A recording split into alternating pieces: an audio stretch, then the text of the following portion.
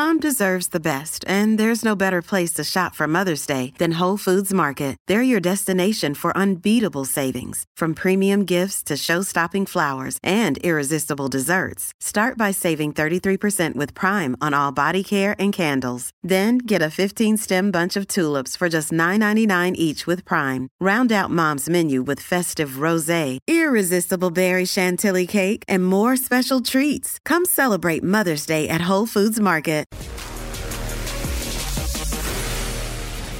Hey everybody, welcome to Health Theory. Today's guest is none other than J.J. Virgin. She's a 4-time New York Times bestselling author, as well as a celebrity nutritionist and fitness expert who was one of the very first personal trainers in LA back in the 80s.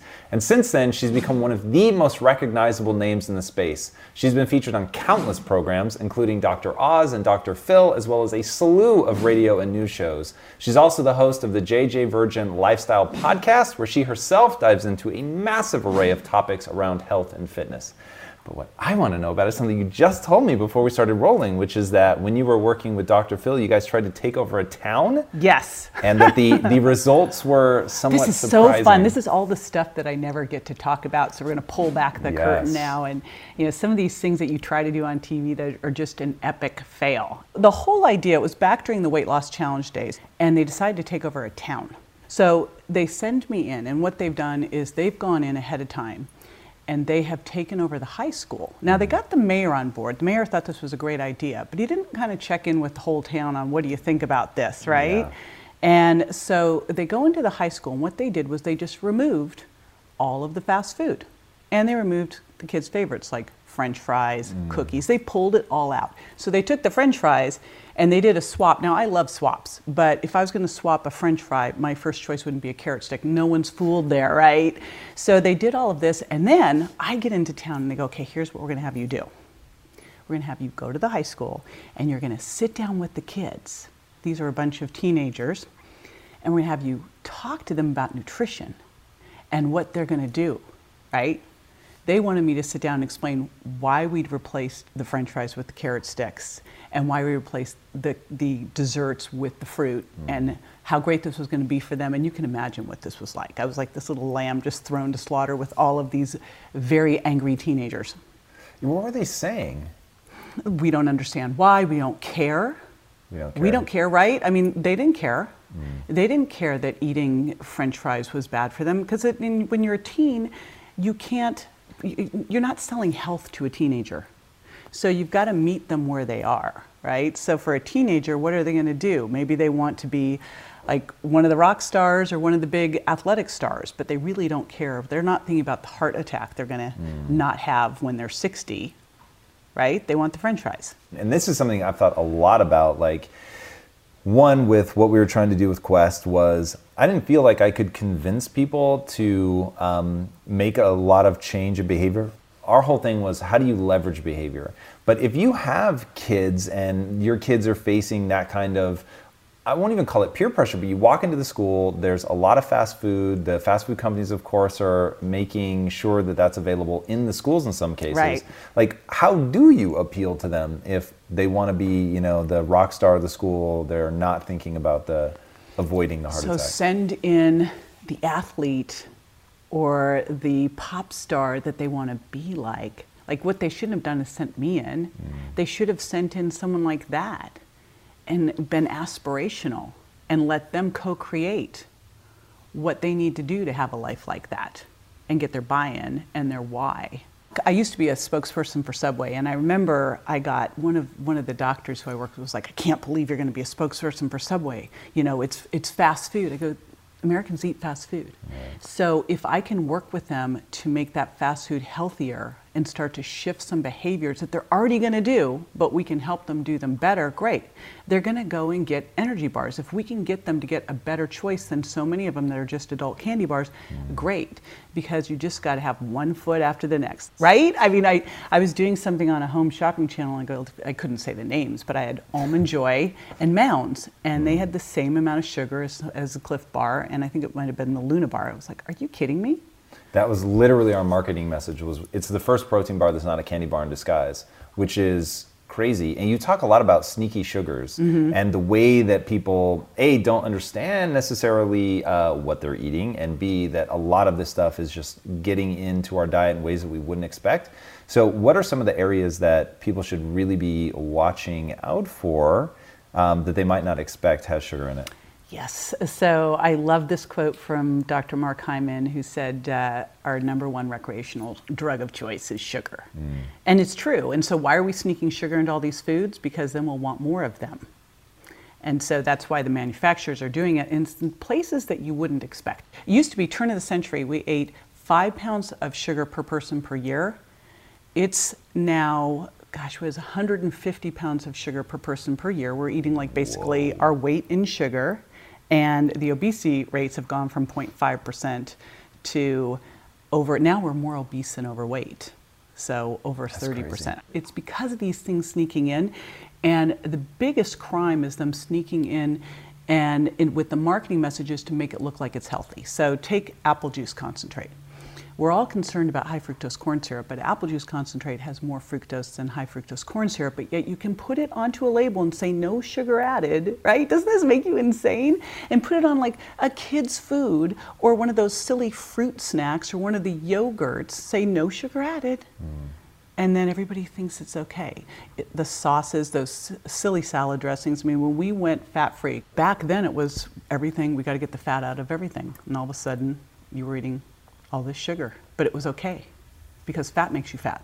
Yeah, I remember literally, so I was at roughly this time I was writing, and I used to keep this big tub of red vine licorice. And I remember saying to my friend, because she was like, you know, I think if you eat too much sugar, it turns to fat. And I was like, that doesn't even make sense. That literally didn't make sense to me. I was like, how's that possible? How does sugar become fat? I don't even understand. So yeah, I was totally bought into that. I was too. I used to eat 6 meals a day. I used to go from client to client to client, and I would go, I had my frozen yogurt store, and then I would go to Il Fornello and get a skinny latte and a, because I had a fat-free milk, right? Of course. And I'd get like a baguette, and I would just eat all day long. Carbs. Yeah. Because I was starving. So talk to me about the drug-like effect of this stuff. Like, why is it so hard for people to let go of this? Because I think that the reason that it's in the supply the way that it is because we love it and we want it, and it's essentially people are serving up what we're asking for. But why are we asking for it? And then we're also giving it to them, and then we want it. You know, it's like which came first, right? And so if you look at, so they did that cool study on rats where they looked at the reward center of the brain. And when rats were first given in, I think like it was some kind of morphine.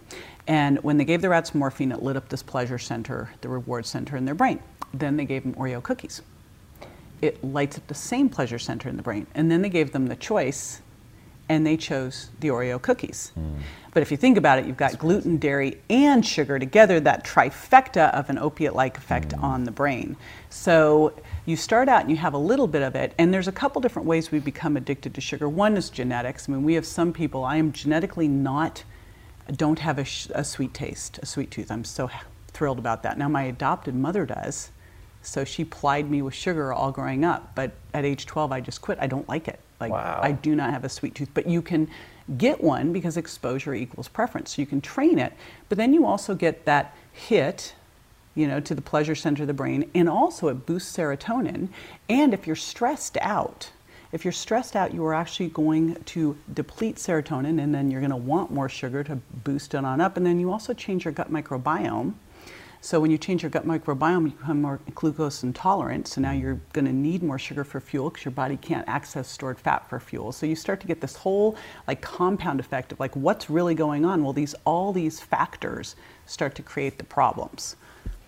So how do we begin to back out of that? I know you've talked a lot about, or worked with people, I should say, with getting sugar out of their diet, how to deal with that. You talked about some of the replacement stuff, that there are smarter replacements and carrot sticks for French fries, but what is some of that stuff? For somebody watching now that's really tried, they want to, they've got the intent, but they just don't know what to do. How do we begin? Everybody, I mean, no one sits down and goes, you know, I think I'm going to eat really crappy. That's what I'm going to do. That'll be perfect. You know, I think we all want to eat healthier, but then we try to do too big of a change and we fail, and then we go, see, it's my genes. I'm getting older. So give me an example of too big of a change.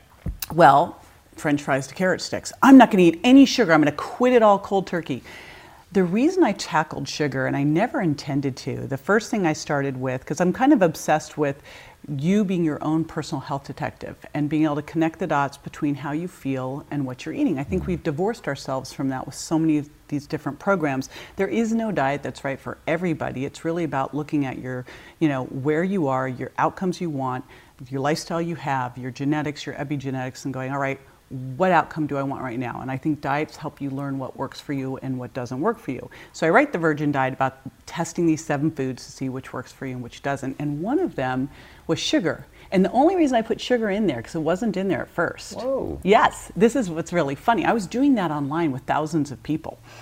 And because I was teaching doctors how to use food sensitivity testing in their office, and the same foods showed up, it was always gluten and dairy and soy and corn and eggs and peanuts. So I was like, why are elimination diets so complicated? Let's just focus on these ones. But what I found is when I didn't add sugar, people were just moving over to sugar. And I couldn't think about that because I'm not a sugar person, but I saw it over and over again. And fructose actually can make your gut more permeable, and artificial sweeteners can disrupt your gut microbiome. So I write The Virgin Diet, I slip sugar in there as one of the 7, and this is like the uproar. I can quit those 6, I can't get rid of the sugar. So all those real diehard sugar addicts were the people I wrote the Sugar Impact Diet for. And what I did first was I did a little pilot test, because I thought if I can do this with them, then I can do it with anybody, right? These are the ones that have failed. These are the ones that are self-proclaimed, I'm a sugar addict, I can't handle it. And so the first thing I did was I went to Amazon, because I'm like, why have there been so many books written about sugar and yet we still have the problem? What's really going on? And my sense was because we were not taking people through the transition from being a sugar burner to a fat burner. We were just trying to go, here, cold turkey. And unless you go stick them at Betty Ford, this thing's not going to work. That's right? Interesting that you liken it that hard to addiction. Do you really mean that there's that kind of intense physiological withdrawal? Oh, yes. Well, because think about it. If you're used to eating sugar, and most people don't even realize where it's sneaking in. Again, they don't think about that green drink that they drank that actually is more sugar than a soda, right? Because it's a green drink. Yay for me, or the fruit smoothie or whatever. They don't think about all the places. That's what kills me. The mochas, the bars. Like you look at a salad where they had the candied walnuts and then the dried fruit and then the raspberry vinaigrette, or they went and had Chinese food, right? They just load themselves with sugar. So all of a sudden, you've got a body that's used to having incoming sugar throughout the day and using that for energy, and you yank it. And if you're insulin resistant, it's not like your body goes, okay, no, I'm just gonna use that fat for a fuel source. I'll go dig it out of the belly. That'll be perfect. No, it goes, where is it? And you start to feel crappy. And so what happens when you start to feel crappy and low blood sugar, you're not going to go wait it out, you're going to go get a cookie. So I knew that we had to take people through a transition from being a sugar burner to help them becoming a fat burner. And what I did was I rated foods high, medium, and low sugar impact, not based on sugar alone, but really looking at fructose separately, and then also looking at how fast carbohydrates turn into sugar, because just because something isn't straight sugar doesn't mean your body's not turning it into sugar quickly, like white bread. Right? So that's what I did, and I tapered from, say, someone eating white pasta to rice pasta to spaghetti squash. That would be an example of a taper, but over time. And then the other thing is I love adding before I take away. That's interesting. When you think about it, in most diets, what do they tell you to do? Okay, take this out, take this out, take this out. And the minute someone says you can't have that, I'm like obsessed thinking about it. But if you start with telling them, listen, I want to make sure you're getting clean protein in each meal, some good healthy fats, foods with a lot of fiber, that trifecta for good blood sugar balance, because that's really the key to everything, you crowd out a lot of the crap. So that's kind of step 1. That's really interesting. Now, thinking back to one thing that you said that really surprised you, and it certainly surprised me when you told me, is with all the people that you've worked with, when you asked, why do you think you struggle with losing weight? The answer that people gave you, I found really, really interesting. What was it that they told you? How do you know this stuff? Man, oh my goodness. Dive deep into the world. Wow. I'm wondering what else you know. Yeah, this was a shocker because I literally thought with everything that I do, when I asked my community, what if you're not where you want to be with your weight, why not? I figured they go, it's sugar, you know, or I can't give up my bread or my cheese. And that was not it. When we asked people, it was because they didn't feel worthy. They didn't feel good enough. So we've got to always go back and start with people as to like, why do you want to do this? Why are you important enough? Why does this matter? Before you start to try to change things for them and with them. And how do you then deal with that? Like, how do you help people through that? Because there's a reason you've endured, there's a reason that you've been around in such a potent force in this industry for so long, and I think it's because you sit at this intersection of really understanding the realities of the biological responses and neurochemistry and everything of what we eat, but you also understand mindset. So one, I'd love to know how you help those people, and then I'd love to hear the just absolutely astonishing story of how you really developed this mother warrior mentality that you have. So I think maybe it's just because also I just haven't quit, you know, right? Because that's a big part of it, is just continuing to show up. I'm obsessed with how to help people get results. I mean, it was actually very early on when I was a personal trainer. Back then, people were hiring me because they wanted to lose weight. And I was like, well, you know, you can't exercise a bad diet. Like, so exercise is important for maintaining your weight and for shifting kind of your body's hormonal responses. We didn't even know about hormones in exercise back then, but I knew intuitively that if you had more muscle, that it wasn't about doing bunches of cardio, that if you had more muscle, it would shift things. I didn't understand that it also helps with insulin sensitivity, but I knew that diet was key. But what I started to see above that was crazy, was, and I remember I had this one woman who I helped her, and she was getting so lean and fit and healthy, and her husband didn't dig it. That's interesting. He was threatened. Oh, I saw this happen now multiple times. And so she went right back to where she was. And then I started to watch people as they started to lose weight and get healthier. If they didn't really believe that was their self-image, they started to shift back. So you have to work on, who do you want to be? You know, who are you? What's your vision for yourself? Then you start to take the steps as to how to get there. And you have to be so clear on that. In fact, we had this woman who ate ice cream bars all the time, but she, like literally every hour. She had gastric bypass, but she would eat ice cream bars every hour because she'd fill up her pouch otherwise. So she would wake up all night long and eat ice cream bars every hour. Whoa. Okay, crazy. Why? You have Because to she was wake addicted yourself up. to ice cream bars. But here's what I did. She remembered herself as this lean, healthy, fit woman. She remembered when she used to be there. And I was like, let's get that picture. We actually took a picture of her back when she was that way and I put it on an ice cream stick, and I put it in the freezer in front of the ice cream bars. You know, it's like, when you open that, think about, you know, because they can't exist together. You got to pick the one, right? And you've got to remember who you are and then operate from that. So I think we've got to go back to getting really clear on the why with whatever we want to accomplish in life, and then make sure that we're taking steps in that direction. If you start to go this way, grab out that picture again to remind yourself of who you are and where you're going. You know, it's that Wayne Dyer, you'll believe it when you see it, and you'll see it when you believe it. You know, it's both ways. So first thing I'm going to do is see it, then I can believe it. And if I believe it, then I'll see it. Yeah, talk to me about that. So your story may be one of the most extraordinary stories I've ever heard of leading with belief. Tell us about your son, what happened to him, and how you were able to leverage belief. Yes. And when I wrote the book, Miracle Mindset, it was very interesting because people kept asking me how I did it, and I'll share the story. And it actually all happened, and this is why it's so important to work on your habits and your mindset and your health, because you never know when you're going to be called this level and have this. So this actually happened on a Monday. On a Sunday, I was walking through an airport. I'd just been to a big event, and they'd been training on the hero's journey, and I thought, well, I got no good hero's journey. Be careful what you ask for. My book was getting ready to launch, The Virgin Diet. It was I think 4 weeks out to our big pre-launch campaign. I'd invested everything into it, and I'd borrowed money. I am the financial support for my kids. They're 15 and 16. My son, Grant, who is 16, walks out at dusk to go to a friend's house. And the next thing I know, my other son and ex-husband come running into the house and say Grant's been hit by a car and airlifted to the local hospital. Now, you don't airlift someone when they break their leg. Right. We did not know what was going on. My son and my ex-husband drove by the accident scene. It was only a couple blocks from our house, and saw all of this like leftover remnants of a scene, and asked what had happened. And there was a policeman on the scene who looked at my other son and said, a boy got hit, he looked just like him. Because they were Irish twins, right? They were a year apart.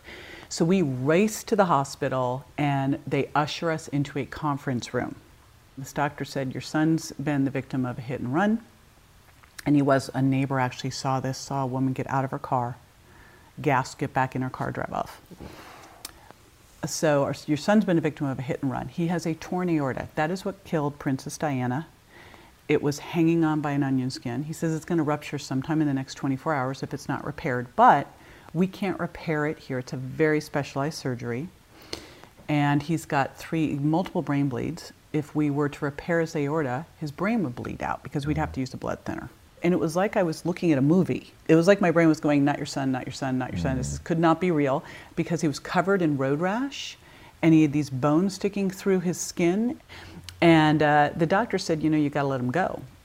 And he says he's never going to survive the airlift to the hospital in LA he needs to go to. And even if he was, he wouldn't survive surgery. And even if he did, he'd be so brain damaged, it wouldn't be worth it. To which my 15-year-old Yoda son says, so maybe a 0.25% chance he'd make it? And the doctors say, yeah, that sounds about right, son. And he goes, well, we'll take those odds. The doctor walks up to me. There's 5 surgical teams. Wow. And the doctor that put it all together, who's totally an angel, said, he's like, you the mom? I'm like, complete mess. And he goes, listen, I got this. I do this all the time. I just fixed one a couple days ago. Someone got thrown off an overpass. I totally can do this. Don't worry about it. You go up to the waiting room. I'll come get you in a couple hours when I'm done. I said, all right. And I was on a Discovery show at the time, so I go up to the waiting room and I'm writing all the blogs and stuff I have to get done because he said he'd be fine, so I'm like totally gonna go with that. And he comes up, he goes, all right, he's fine, fixed.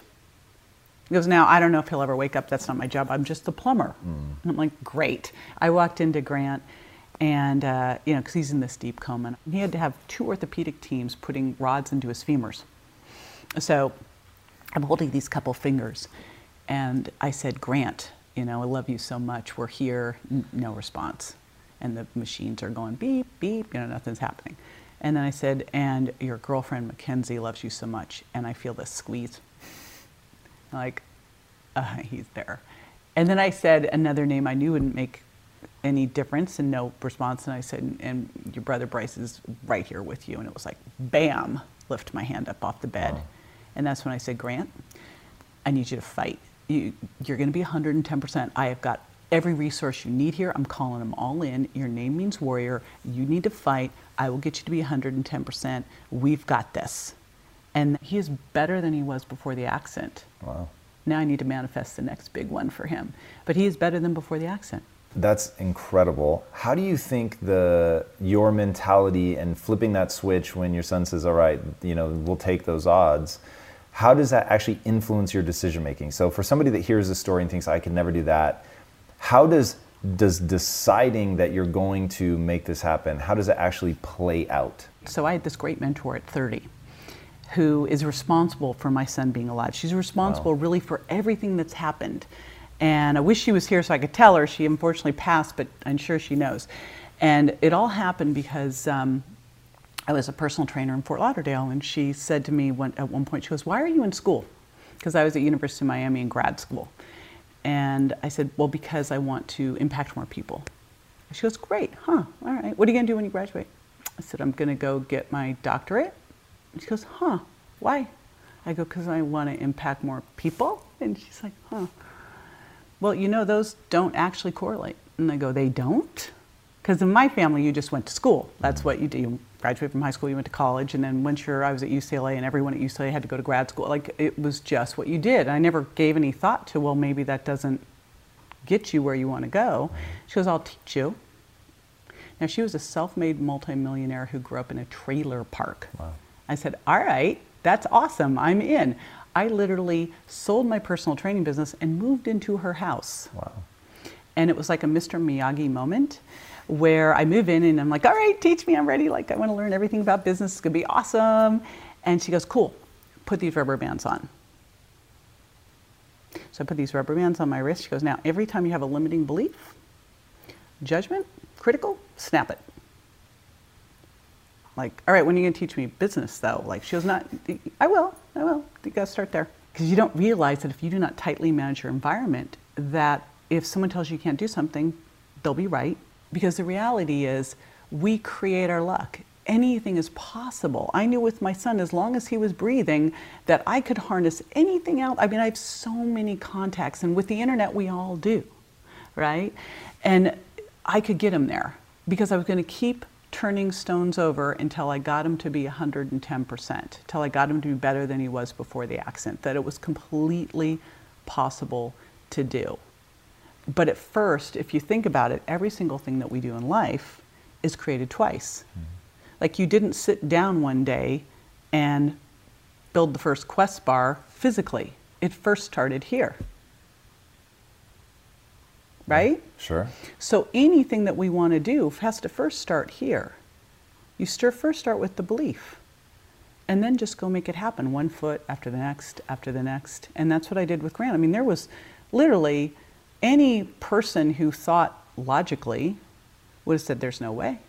But he was still breathing. There was a 0.25% chance, and I just knew that I'd just keep staying forward and going, what's next, what's next, what's next. Even when he was in a coma, we started with essential oils. Then we added progesterone. Then we added fish oil. We started doing hyperbaric. We did stem cells.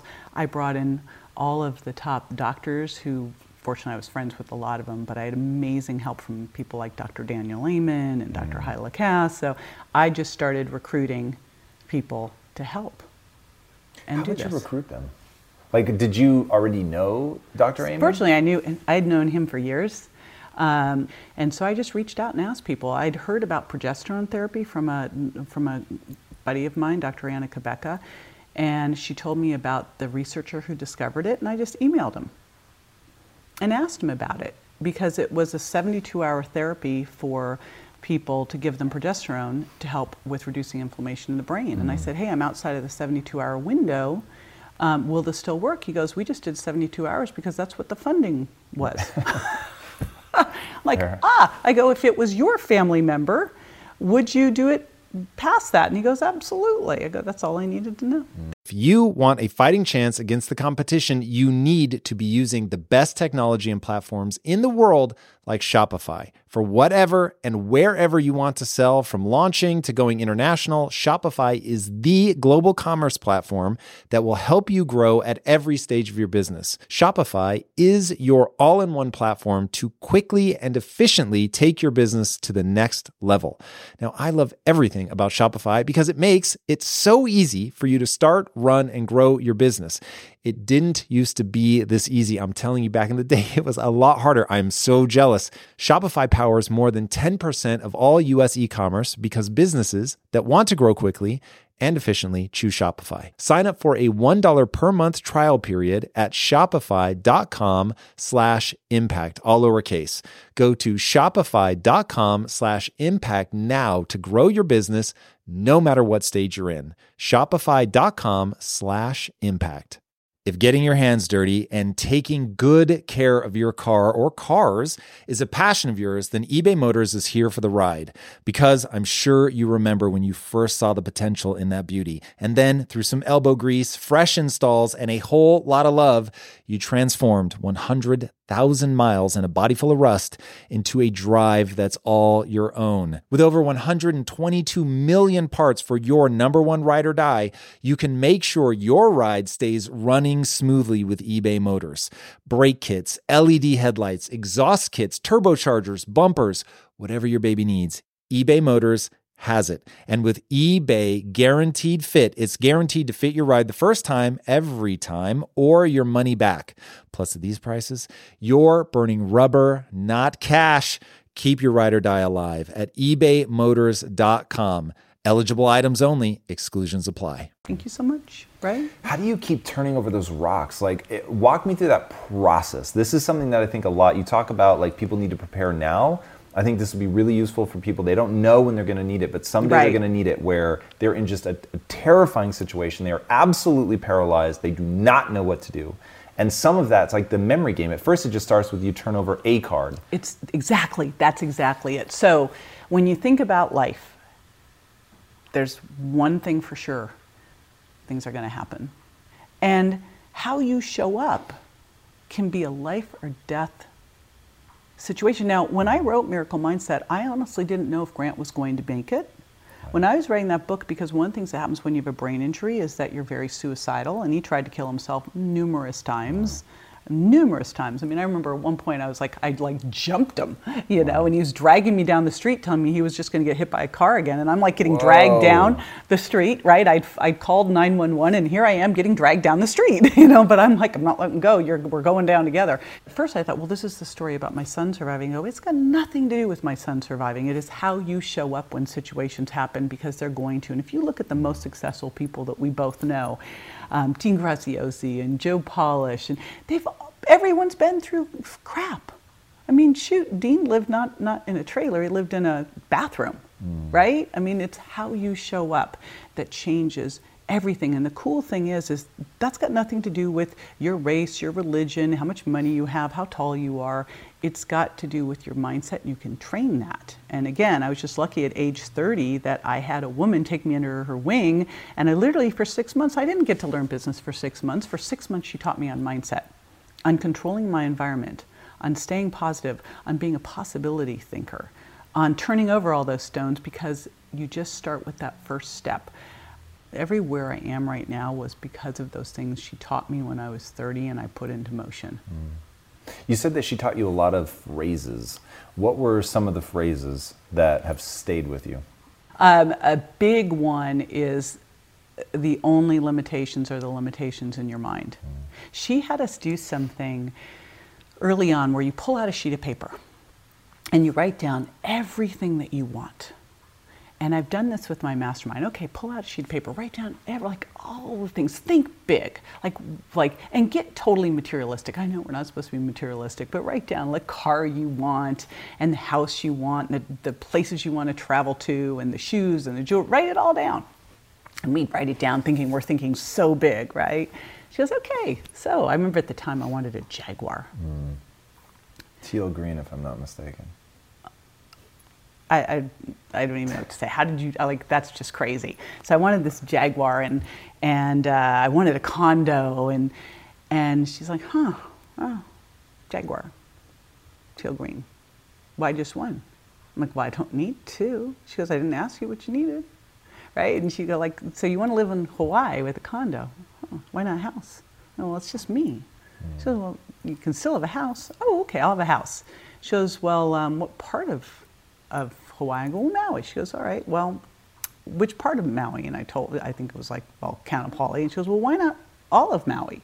Oh, okay, well, why not all Hawaiian Islands, right? We're so trained but it was so good to feel so expansive. If my son gets hit, I could have gone, well, I hope he survives. Right. I see a lot of people out there just surviving. I didn't want him to just survive.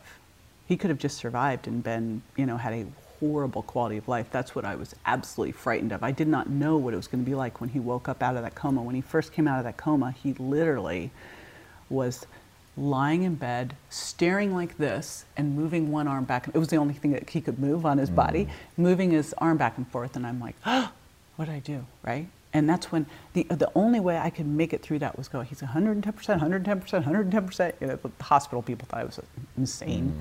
But I couldn't let my brain go to, what if this is it? What if this is it, right? That it could never go there.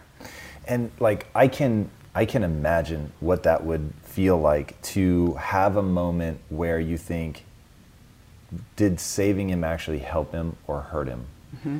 And in those moments, was it just that mantra, the blind faith that you were going to get him to 110% that allowed you to cope, or did you have other things that you were doing to stay focused? So knowing that I had a next step was one of those things that just was good for anxiety, right? So I think in anything, when we have a big vision, you just have to know what the next step is. So how do you find that next step? I mean, this goes back to part of my obsession in life, because it was so scary for me in my early 20s. I did not know how to turn rocks over. And I certainly didn't think that the answer was just keep turning rocks over until you find something useful.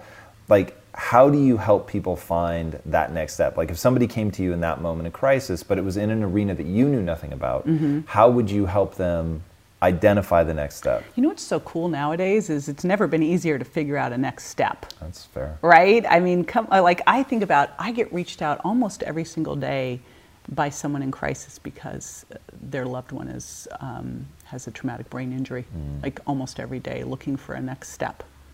So it's pretty easy nowadays to find a next step. But even if the next step is just looking for the next step, you took a step, right? And let's say someone wants to lose 100 pounds. You first have to start with something like, all right, I'm going to start to drink more water. And that sounds so ridiculous. They're like, but no, I want to lose 100 pounds. I mean, shouldn't I just go on a fast for a month? It's like, let's just start with drinking more water. Then we'll start with getting more sleep. Then we'll start with if you just one step, and it's that whole baby step thing. It doesn't have to be, it just has to be forward motion. Yeah, I love the way you break things down. It's, one, you're very good at starting with something super simple, like drinking more water, like not going from French fries to carrot sticks. Well, the reason that I put this shirt on, so I always pick a shirt that means something to me for the guest, and I think that you look really powerfully at no bullshit, what would it take? And looking I call it tough love with love. All right, I dig that. One thing that you have talked about, which I just found astonishing, is forgiveness. How did you feel about the woman that hit him? So it's interesting. I didn't realize how active a process forgiveness was. So when the woman hit my son, it was very interesting what happened in my town. I was in LA at this hospital. So I moved to LA and I was living next to the hospital in Torrance, but I was getting these emails from the community in Palm Desert, and it was a witch hunt after this woman. And I remember a gal emailed me, she goes, we're gonna put up a $10,000 fund to find this woman. And I said, why? Well, because she did this. I'm like, but A, if you're gonna put up $10,000, support my son. That's a way more important thing. I go, B, I'm not spending one bit of energy there. I gotta be over here. And C, we don't know if it was her fault. Like, she shouldn't have driven off. But I have no idea what her story was. What if she was an illegal immigrant and she had children at home and she would have been put into jail? And there's so many things that could have happened. We don't know. We don't know. So how does that change anything? And maybe, just maybe, this is exactly what was supposed to have happened for Grant. Maybe he needed this. Like, we stood in the hospital that night and we went, maybe this is our second chance here. Maybe this is the turnaround. He was going down a really bad path. Maybe this was all supposed to happen. Maybe he walked in front of the car. No one knows. But everyone was so quick to blame this woman, judge her, all of this stuff. And I go, there's no good energy going over there. I'm like releasing that. And I didn't spend my time there. And I'd never known that you have to actually process these things. If you still have a charge around someone, it's, by the way, not hurting them whatsoever. It's only hurting you, right? So we went through this whole process. And the reality was, I went through this process and forgave this woman. My sons never, none of us have ever, my ex-husband, neither my son, no, it never occurred to us from day one. Like, I don't even calling him a victim of a hit and run. To me, there are no victims, only volunteers, and that's another phrase from my mentor. What do you mean by that? I heard that, and I wasn't quite sure I understood You what you meant by volunteer. You decide you're, like, something crappy happens to you. You can decide that was the worst thing ever happened to you or how you're going to make it be good for you. You look at people who've gone through bad circumstances, and I will tell you, the night that Grant got hit, I didn't go, this is going to be the best thing ever happened. Right. This is so good. Yay! This is going to be awesome, right? I mean, but I kept going, okay, what's good about this? How can I move forward? What do I need to do to get help? What can I do here, right? You know, I could have sat there, had a pity party, or I could have gotten into action and gone, What do I need to do? I'm going to be 110%. John and I literally looked at Grant and went, this is our second chance. How are we going to do this, right? How are we going to make this the best thing? What can we do? That is not being a victim. And I was like, I should just let him go. Why didn't I just let him go? If I'd let him go, he wouldn't have gotten hit by the car. A weird intuitive piece of me feels like this all was supposed to be exactly what it was.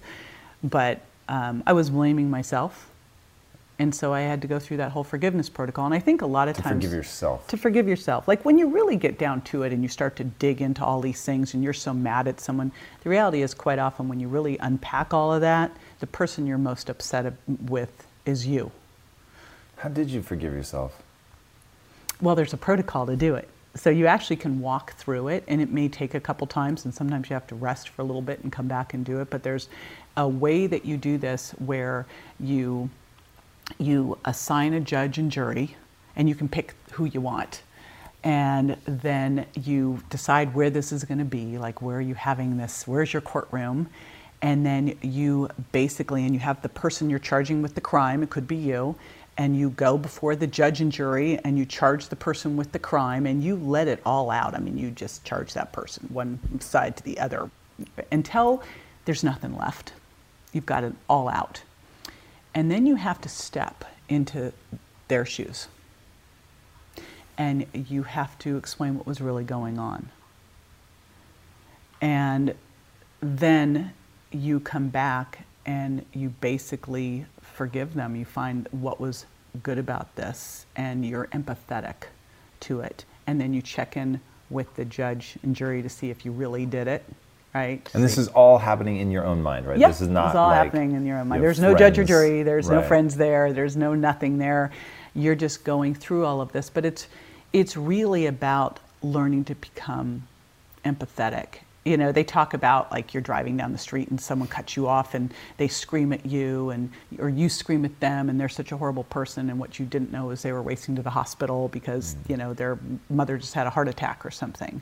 Like it just allows you to go, wait a minute, what's really going on here? Yeah, God, I could keep asking you questions all day. Like you've really overcome what have been just moments of extraordinary fear. What technique do you have to deal with that? To reframe.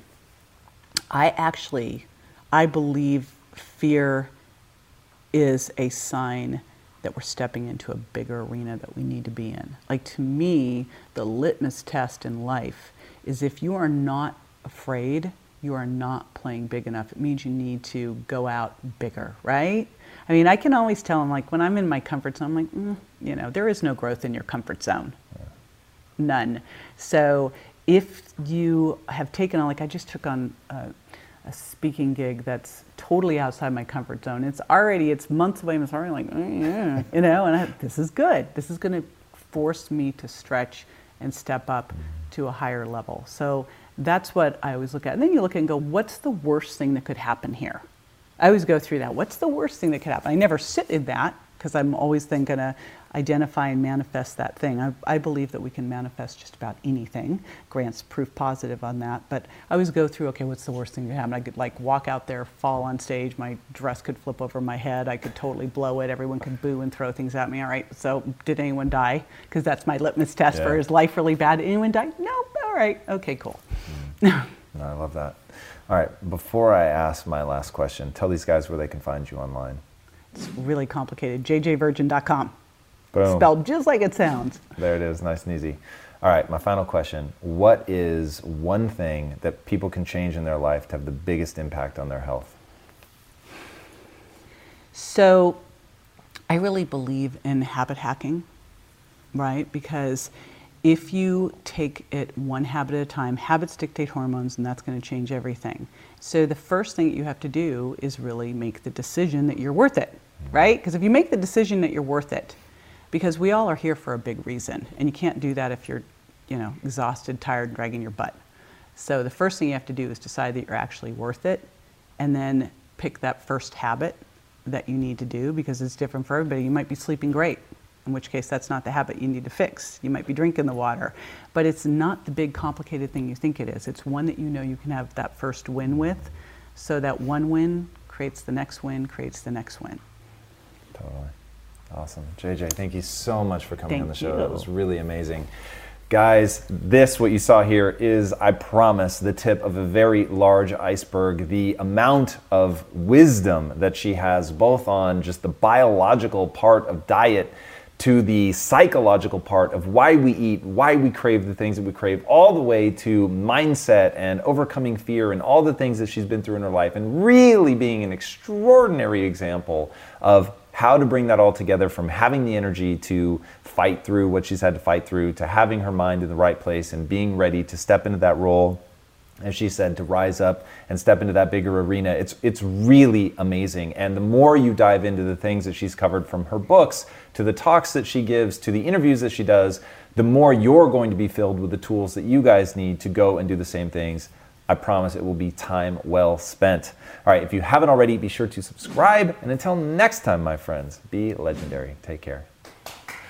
JJ, thank you again. Hey everybody, thank you so much for listening. And if this content is delivering value to you, please go to iTunes, go to Stitcher, rate and review us. That helps us build this community, and that is what we are all about right now.